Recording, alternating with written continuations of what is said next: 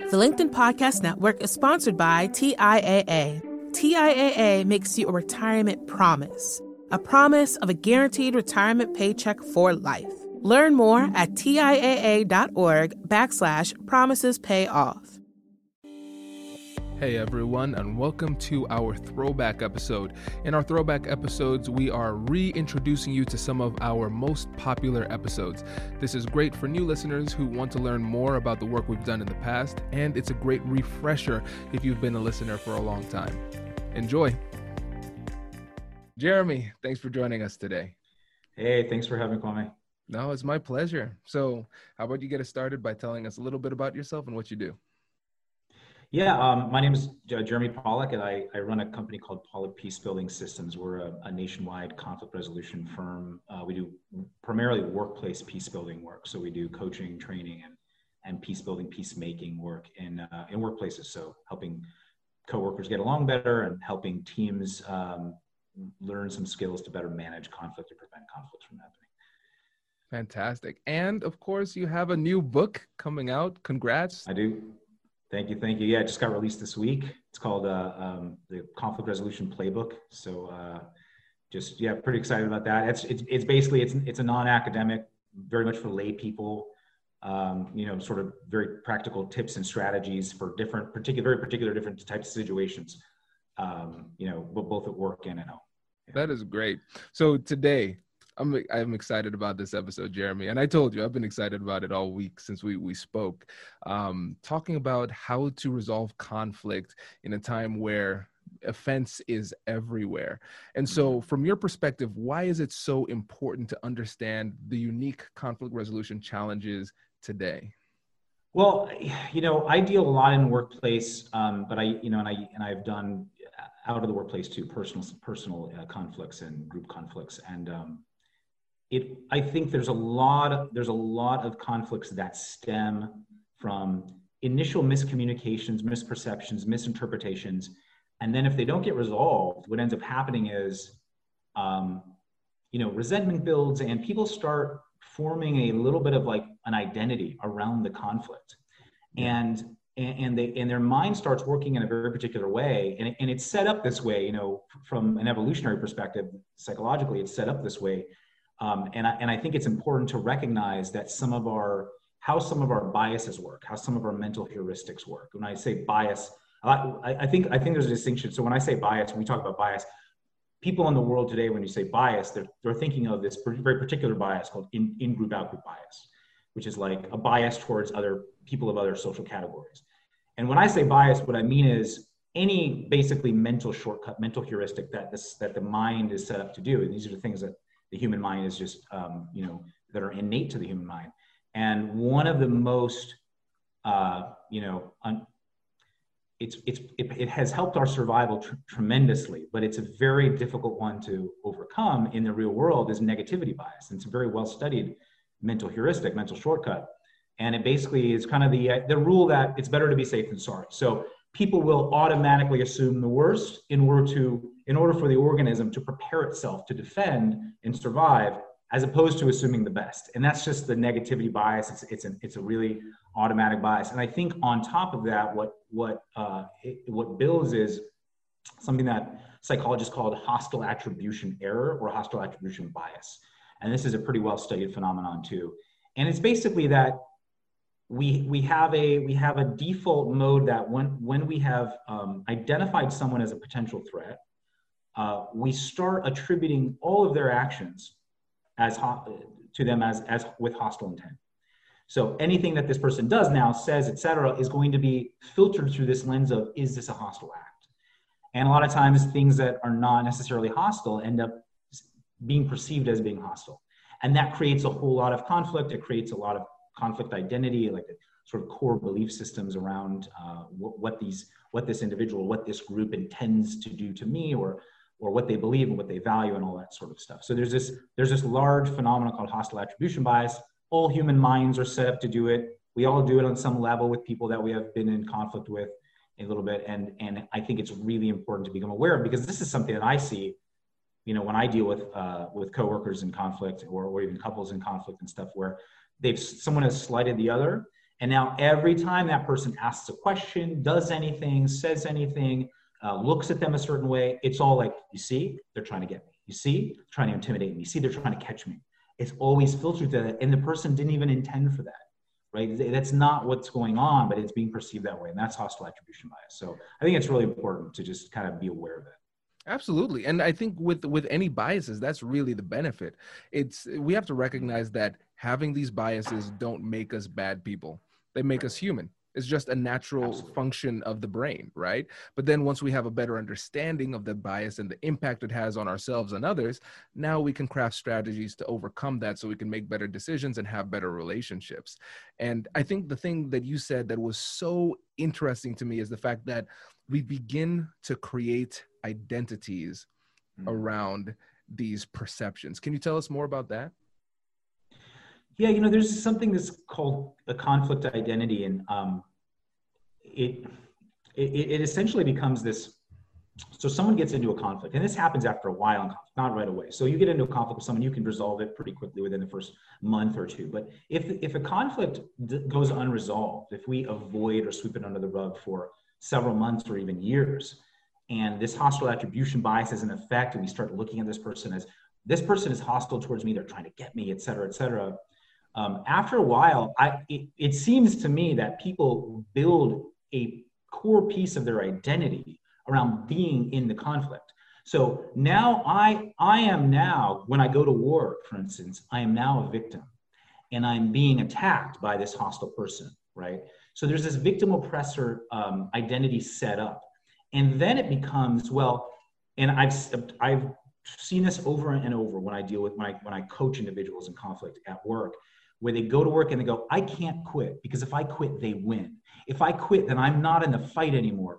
And it would be if you look at it from an objective perspective and you go, you're not happy, you're not doing what you want to do, you're working for someone that doesn't appreciate your value, or et cetera, or at least it doesn't seem that way.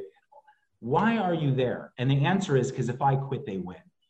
And if I quit, then, and it's a little bit of like, if I quit, I don't know what else I'm going to do. In other words, there's part of my purpose now is to fight the good fight. I'm here to fight this fight. And that's that conflict identity. And you see it in large groups of people. I think it's very relevant in, I have, when I went to Israel, and I have friends that are Israeli, and I would talk to them, and it feels to me that a core piece of their identity is around being in the conflict with, the Arabs or the Palestinians. And if you were to pose the idea of like, what if we took that away? There's a very serious part of their identity that starts to get triggered or challenged. Like, well, then what would my purpose be? Who would I be without me being the victim of that conflict? And so I'm not an expert in that realm of the world, but I was just noticing that anecdotally with a couple of friends that I talked to in Israel. And I totally see that in the workplace when I deal with people. It's like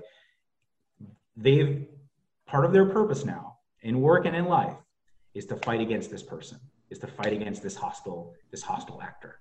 And they're a victim, and they're going to win, and so that conflict identity is very tough to break, because we have to now change a core piece of identity. Yeah. And so think about this. This is what makes this so fascinating to me, because we often think about problems. We think about conflicts. Okay, there's a conflict, I want to resolve it. There's a problem, I want to solve it, right? But there's an element of ourselves that gets caught up in it that almost makes us resistant to solving that problem. I think about the relationship between the Joker and Batman. To a large extent, they almost need each other, because what is the purpose of my character without it? It's a great analogy. Yes, great analogy. I mean, what's the purpose of creating that character without, if there's a hero, there has to be a bad guy. And when we get into hero identity, and I'm in this conflict, if I get out of the conflict, then who am I? I'm not the hero anymore, so what's my purpose?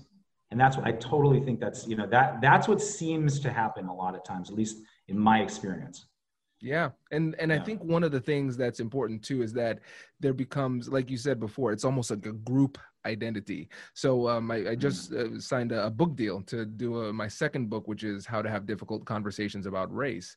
And so you can see group identity being a major part of that, because sometimes depending on who is saying the message, you're going to interpret it different ways. And it doesn't matter exactly what it is that they say, it's just who said it, and we're going to attribute hostility to it. And then that becomes almost like a badge of honor within your tribe, within your group. You see, I didn't trust what that person said to me. That's what we do as a people.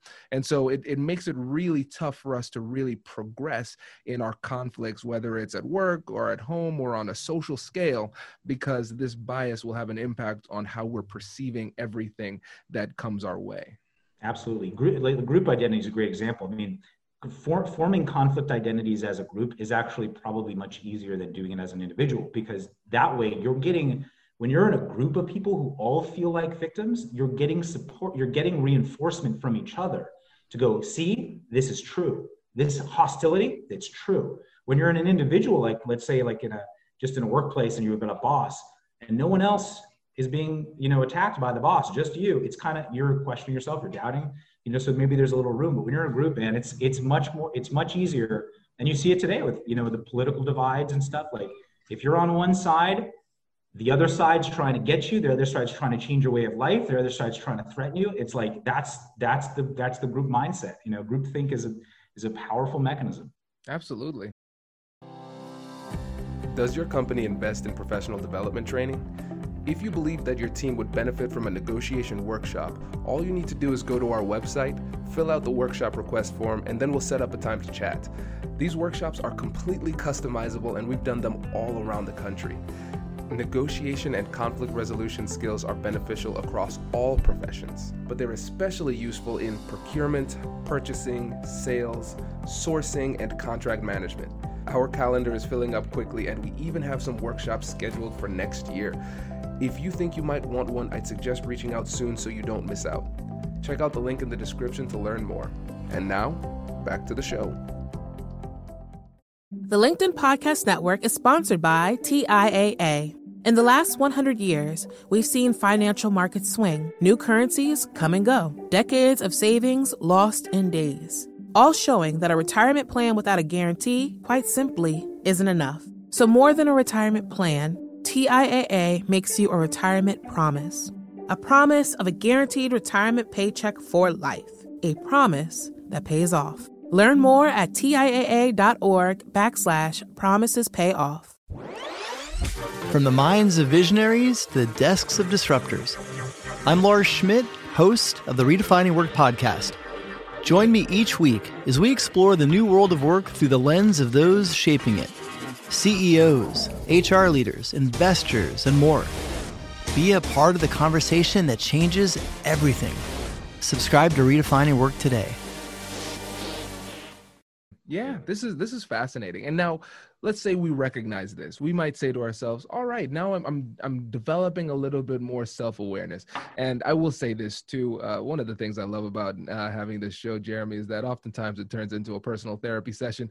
I have to look at myself a little bit more critically, and I say, oh, with that relationship, that might be what I'm doing. And I think I'm hoping that everybody who's listening is recognizing that in themselves. And so let's say we are recognizing that. Yeah. How can we overcome this bias in ourselves? Like you said, I dealt with this exact same thing this week. I noticed the bias in me and attributing hostility when I don't know that there is some. So that's an important question. And I think, I think number one is awareness of the fact that this bias exists. And really, when I say awareness, it's like recognizing that this is a true psychological phenomenon. It's studied. There's lots of papers on it, and it exists pretty much in all humans as far as we know. Mm-hmm. So it doesn't make you like bad or wrong or something like that. It's like, this is just what it is. It's a normal, natural thing to have a bias towards negativity or a bias towards watching out for threats and attributing hostility, attributing threats to individuals. So having the awareness of that, I think, is important. The second thing is, just discernment about whether the threat is real or not. So I might be aware of the threat, but I also don't want to gaslight myself into saying, well, it's just a bias. It's not really the person, because the person actually might be being hostile. It's important. And so I think in having some steps to take to discern, and trusting yourself is not always the best route. So I think having someone objectively come in and give them the information that they need, like, take a look at this email exchange. What do you think about this? Does this sound hostile to you, or am I just perceiving this? And that can help, sometimes getting a couple of opinions, as long as it's appropriate and that sort of thing. Once someone determines, if you determine that someone's actually being threatening, there's a whole, go down the route and what the protocol is for your life or for your work or whatever. But if you determine, like, this person is asking me questions, they're saying things to me, I'm perceiving them as challenges, hostile, etc. And they may actually not be, because they seem, if you look at it objectively, they actually seem benign. This person looked at it, they said it was benign. So I'm looking at this now. So if you recognize that, I would just say, one thing is starting to separate out behavior from your interpretation of the behavior. This concept of behavior from interpretation is super important. And it's something I use in all my conflict resolution coaching, is when you notice a behavior, in other words, the person asked me a question, that's a behavior. What's my interpretation of that behavior? And noticing that your interpretation is not necessarily true about the behavior, right? So you've got to parse that out. And if you are assuming hostile intent, it's important to have a dialogue with this person and ask them. You can ask them, what did you mean by that? And if you're having like feelings that this person is intending to attack me, the person is intending to challenge me because they don't trust me, because they don't value me, because whatever the stories are, I would say ask that person for reassurance. So for instance, this is an occurrence that happened, in an office place recently. The boss who's being, so there's an executive, and the executive says everything that the boss says to him, asks him, etc. Every time the boss asks him a question, it's like he's trying to challenge me. He's trying to catch me. He doesn't trust me. So the boss asks him a question, and I look at it and I go, that seems like a pretty reasonable question to ask you. Doesn't seem loaded, right? And so we have a dialogue, and I'm in the dialogue, and I'm trying to help this person reinterpret and reassure this behavior. So I said, what did you mean by that? And he literally, I just didn't have the information. I was curious, and I wanted to know. That's all I wanted. I didn't mean to challenge you. I wasn't trying to catch you. Okay, great. So that's reinterpretation. Now reassure. Do you value him? Absolutely, I value him. Do you actually think that he knows what he's doing? Do you trust him? I do trust him. I do know what he's doing, right? So taking some of the insecurities that come along with the interpretation of hostility and getting the other person to reassure them. And you can ask someone to do this. You could say to them, I'm having some difficulty, and I think I'm interpreting things a different way. Can you tell me what you meant by that? And then you can ask them, do you trust me? Do you value my opinion, and that kind of stuff? And you can hear what they say. And if they say, yes, I trust you. Yes, I value you. You can hear the reassurance. You've got to do your best to take them at their word. You've got to do your best to start to fight any little voices that come up and go, yeah, they're just full. You're full of crap. They're not really telling me the truth, right? You got to fight that, right? So I think deciphering between behavior and interpretation, asking for that reinterpretation, that reassurance from the person, that can start to heal the mistrust. It can start to heal this idea, this filter that everything they do is hostile. And then I think you have to start giving someone the benefit of the doubt. You have to start saying, instead of being in default mode to hostile act, I'm going to try to be in a conscious mode towards good intentions. So because the default mode is hostile. The person's being hostile, right? That's default mode. We want to try to get you out of default and into conscious response. And the conscious response is, I'm going to give them the benefit of doubt. Maybe he really doesn't know, and that's why he's asking. Maybe it's not because he wants to challenge me or question me or catch me doing something wrong. He actually doesn't know, and that's why he's asking me. So I think that's another important part. And this is a constant awareness, like a constant battle for yourself. Because once you recognize I am attributing hostility where there is none, probably a lot of times, this person has done some reassurance. They have I do understand why they're asking me these questions or why they're saying those things now. I do get it. It's not because they're trying to be hostile towards me. It's just a constant check-in. Every time you get a little, like a ping from them, or a question from them, or any kind of behavior from them, how am I interpreting that? Just constantly checking with yourself. It's not easy. It's certainly not easy. Right. It's not easy, and it's not natural. But one of the things we have to do in these conversations is develop positive, unnatural responses to these very common situations. And we're developing new mental habits. And it reminds me of a section in my book called The Benefit of the Doubt. Right. Because the thing is, a lot of times we say, I'm not going to give them the benefit of the doubt because I'm giving them a pass, or why would I do them any favors? That's exactly right. But the thing is, the benefit of the doubt is a gift we give ourselves, because it helps us to think about the situation more objectively. And we're still holding people accountable for what they did or did not do, but we don't want to assume hostility where it's not entirely sure that it exists, Yeah. And I really love this point, because we introduce that level of self-awareness. We analyze the behavior and then the interpretation of the behavior separately. And then it helps us to think through it a little bit better. And I think something else that we could do to continue to challenge ourselves, I guess we could consider this an internal negotiation, is say, if this was done with benign intent, how could they possibly be thinking about it? Right? Yeah. So then it helps us to recognize that there is a potential alternative explanation from what we originally thought. I agree, and I love the idea of the benefit of the doubt. There's a lot of benefit to giving someone the benefit of the doubt. One other thing I thought, if we're recognizing that someone is behaving in a defensive way, and there is a little bit of hostility or passive aggressiveness or something, and this could be said from the other side too, if we're noticing it in someone else. Is I say, it's very hard to empathize or to take the other person's perspective, or to be there and open-hearted and compassionate if you're in defense mode. And if you see someone's in defense mode and you start to become in defense mode, we get to an impasse, and it's just like, I don't want to talk to the person, or I'm just going to be aggressive or something. So what I would say, sometimes to break that is, if someone is acting defensively, can you try to focus on their pain? Can you get a sense of where they're in pain, what they're afraid of, or what's making them sad, or what's making them just generally frustrated, and trying to understand. And you can ask someone too, like you get into a conversation, and if you could imagine that this person, if you went to them and said, hey, what's going on with you? Like, why are you talking to me like that? Why are you, having, what's going, you have a particular attitude lately or something, like, what's going on? That's that, and they were to tell you and drop their guard and tell you, you know what, I'll be honest, Matt, I'm dealing with this thing at home.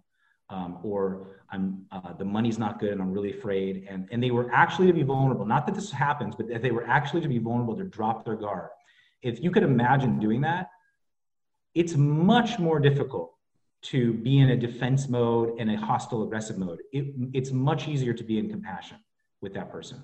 So I would just say, like, if you can find, even imagine what this person's pain is, it's much easier to be in a compassionate space with them. Start to let your own guard down, not be so defensive, not assume hostile intent. Much easier to do that if you can focus on someone's pain.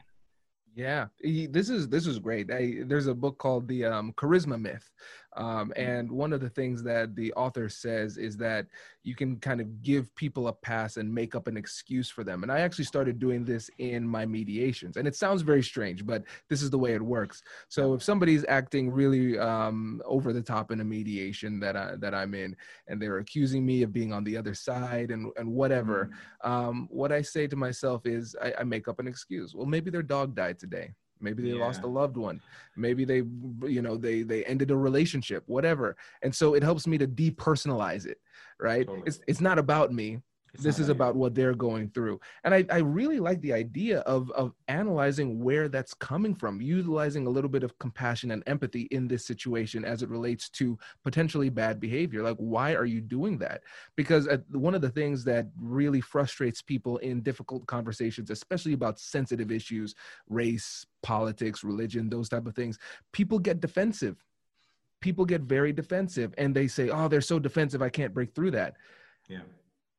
Taking the time and asking, well, why do you think they're getting defensive? I think that's a really interesting perspective, because usually defensiveness is going to be motivated by some kind of fear. So I think about a difficult conversation about race. A lot of times people would get defensive because they say, I feel like you're accusing me of being a racist or somebody who's bigoted or bad, right?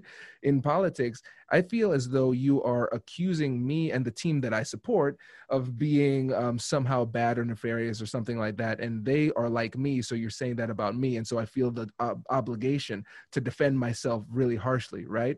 Yeah, and so I think when Exactly. And so I think when we slow it down and then realize, oh, these are legitimate fears, it helps us to empathize and navigate the situation a little bit more deftly.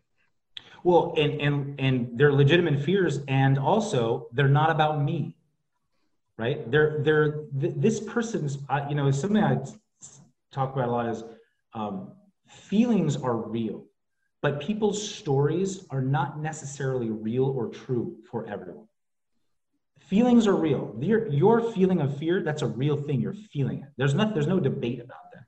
But the story on which that fear is based may or may not be real or true for both of us. It may be true for you. It may not be true. It may be true for both of us. It may not be. So when someone expresses, hey, I'm feeling afraid, and they say, here's why, and all the stories, if we could focus on the feeling, if we could focus on this person's pain, the fear that they're feeling, and not take their story and go internalize it and go, it's about me. They're afraid of me because I'm doing something bad. If we could separate those things out, it would help a lot, so that the person hearing it is not in a space of defensiveness. And they could actually hear, converse, talk, see what's needed to help soothe that relationship, build the trust again.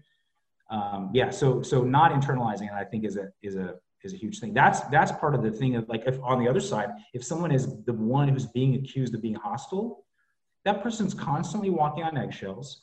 They're constantly feeling sort of monitored or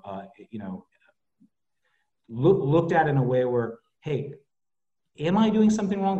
Maybe they're doubting themselves, they're questioning themselves, they don't like doubting themselves, so I'm just going to avoid this person, or I'm going to be aggressive towards. So all this stuff happens when you internalize the other person's attribution of hostility.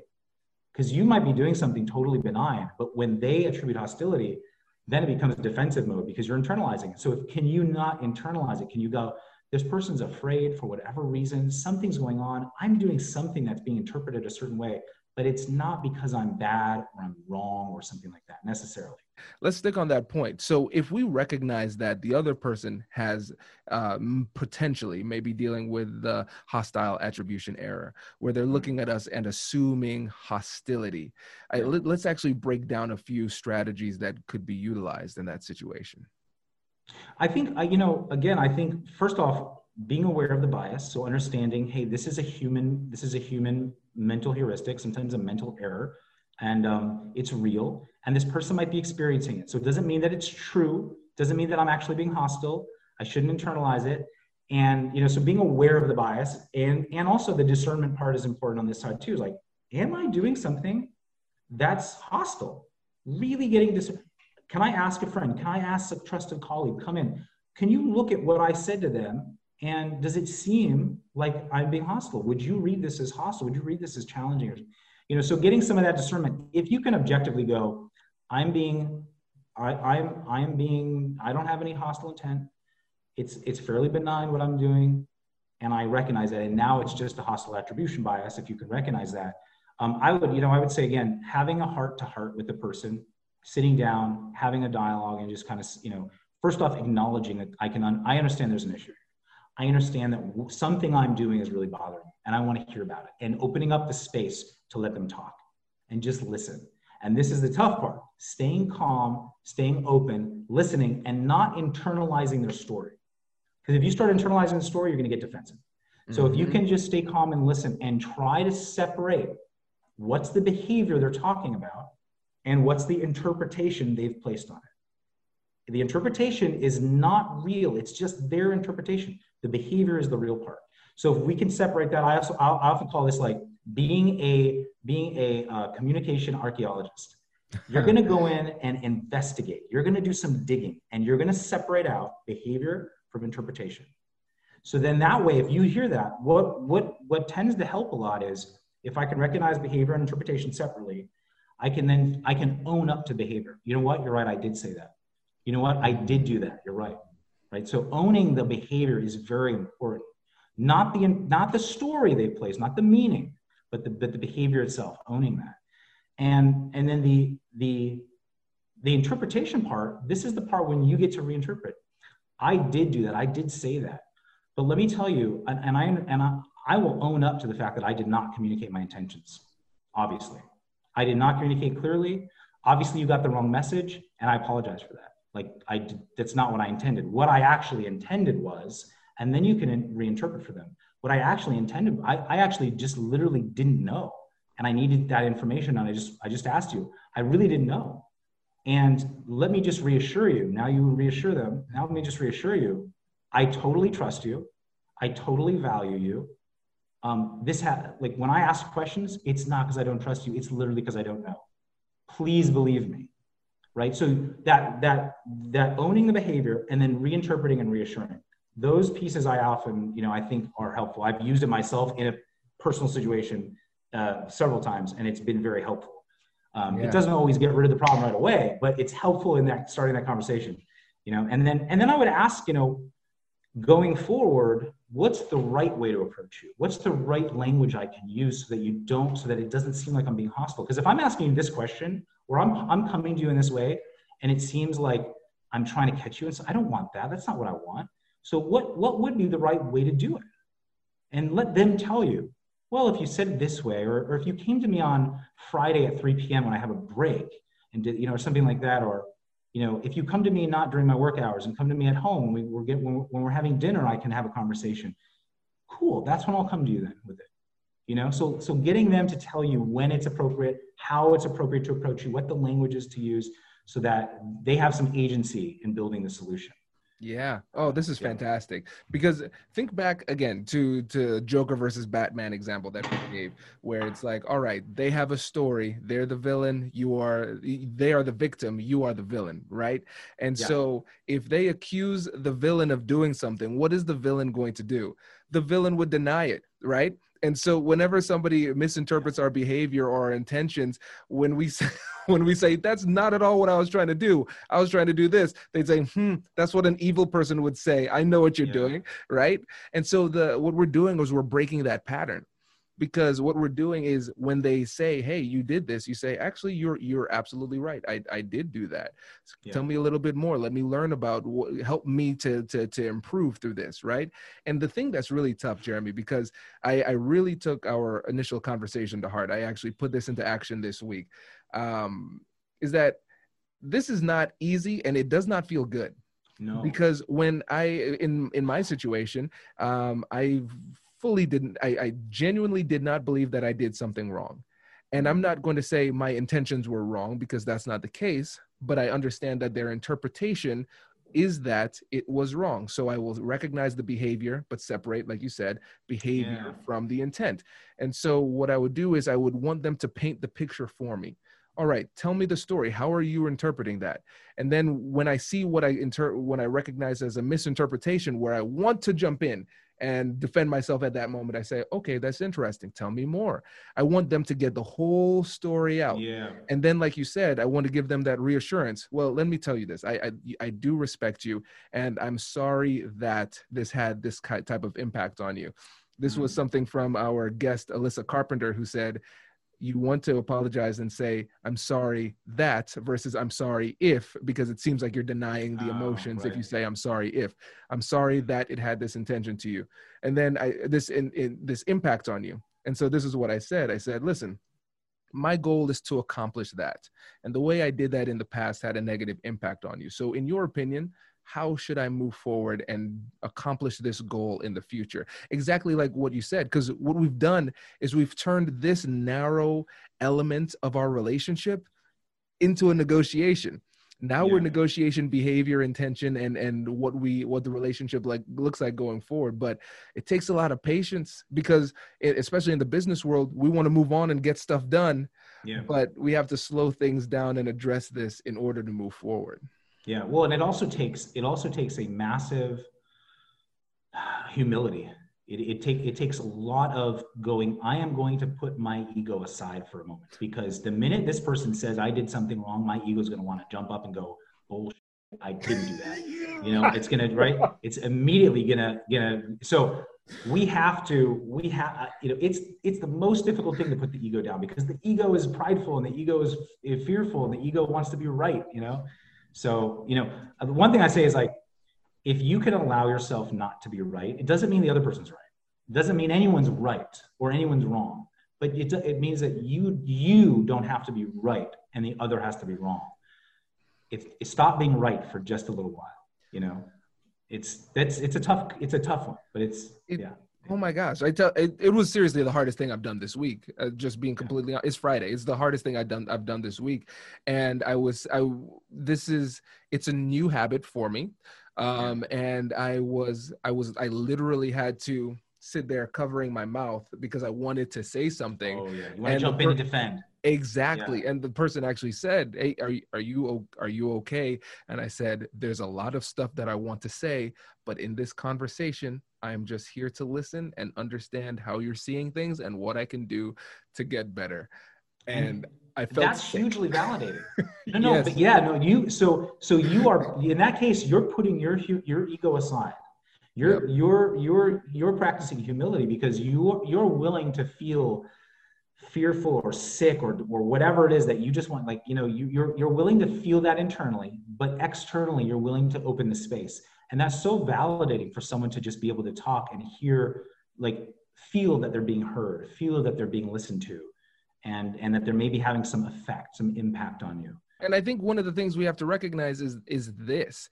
We often, because of the tunnel vision that comes with the fact that we feel as though we're threatened, we feel as though we need to address this now. We need to solve this problem now. But with the majority of our relationships, this is just a very small fraction of the relationship. Mm-hmm. And I had to step back and realize, listen, I'm still in the game. They're going to be years worth of interactions with this person.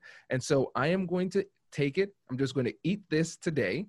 And then what I've recognized is ever since that moment and on like Tuesday or Wednesday of this week, every interaction has gotten better going forward. And so I think what we have to do is maintain a long-term perspective on these interactions and make sure that we're not winning the battle, but losing the war. Yeah. Well, and that brings up another good point. I think something that's important too, maybe just starting off a conversation about this is helping paint a picture of a better future for you too. Right. So like when you start the conversation, you go, listen, I can tell that there's challenges here. I don't want there to be challenges. I think that we could have a great future together. I think that we can build something great together, you know, like giving them a little bit of like your vision for the relationship. And then you can open up and say, can you just tell me what's going on? Like, tell me what you're experiencing. But I think giving that, I think that's important. A lot of our peace building work is to help people paint a brighter picture of the future. What could our new relationship look like? What could our dynamic look like if there's more trust?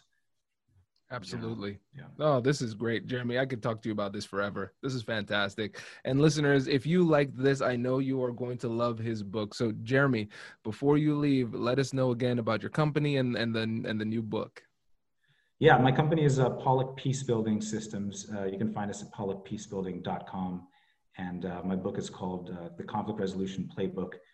You can find it on Amazon or a bunch of other sites. So hope it helps in some way. I hope it's useful. Fantastic. Jeremy, thank you again for coming on the show, my friend. Thanks, Kwame. Appreciate it. Congratulations, you've just joined an elite club. By listening to a full episode, you're now officially on the Negotiate Anything team. So welcome aboard. What most team members do is they subscribe to the podcast because that allows them to automatically get the latest episodes of the show. the best things in life lie on the other side of difficult conversations. Keep learning, keep practicing, and keep getting better. Your relationships will improve, your career will soar, and you'll have the confidence you need to get the most out of these crucial conversations. Again, thank you for joining the team. We're excited to have you, and I will see you in the next episode. I'll catch you later.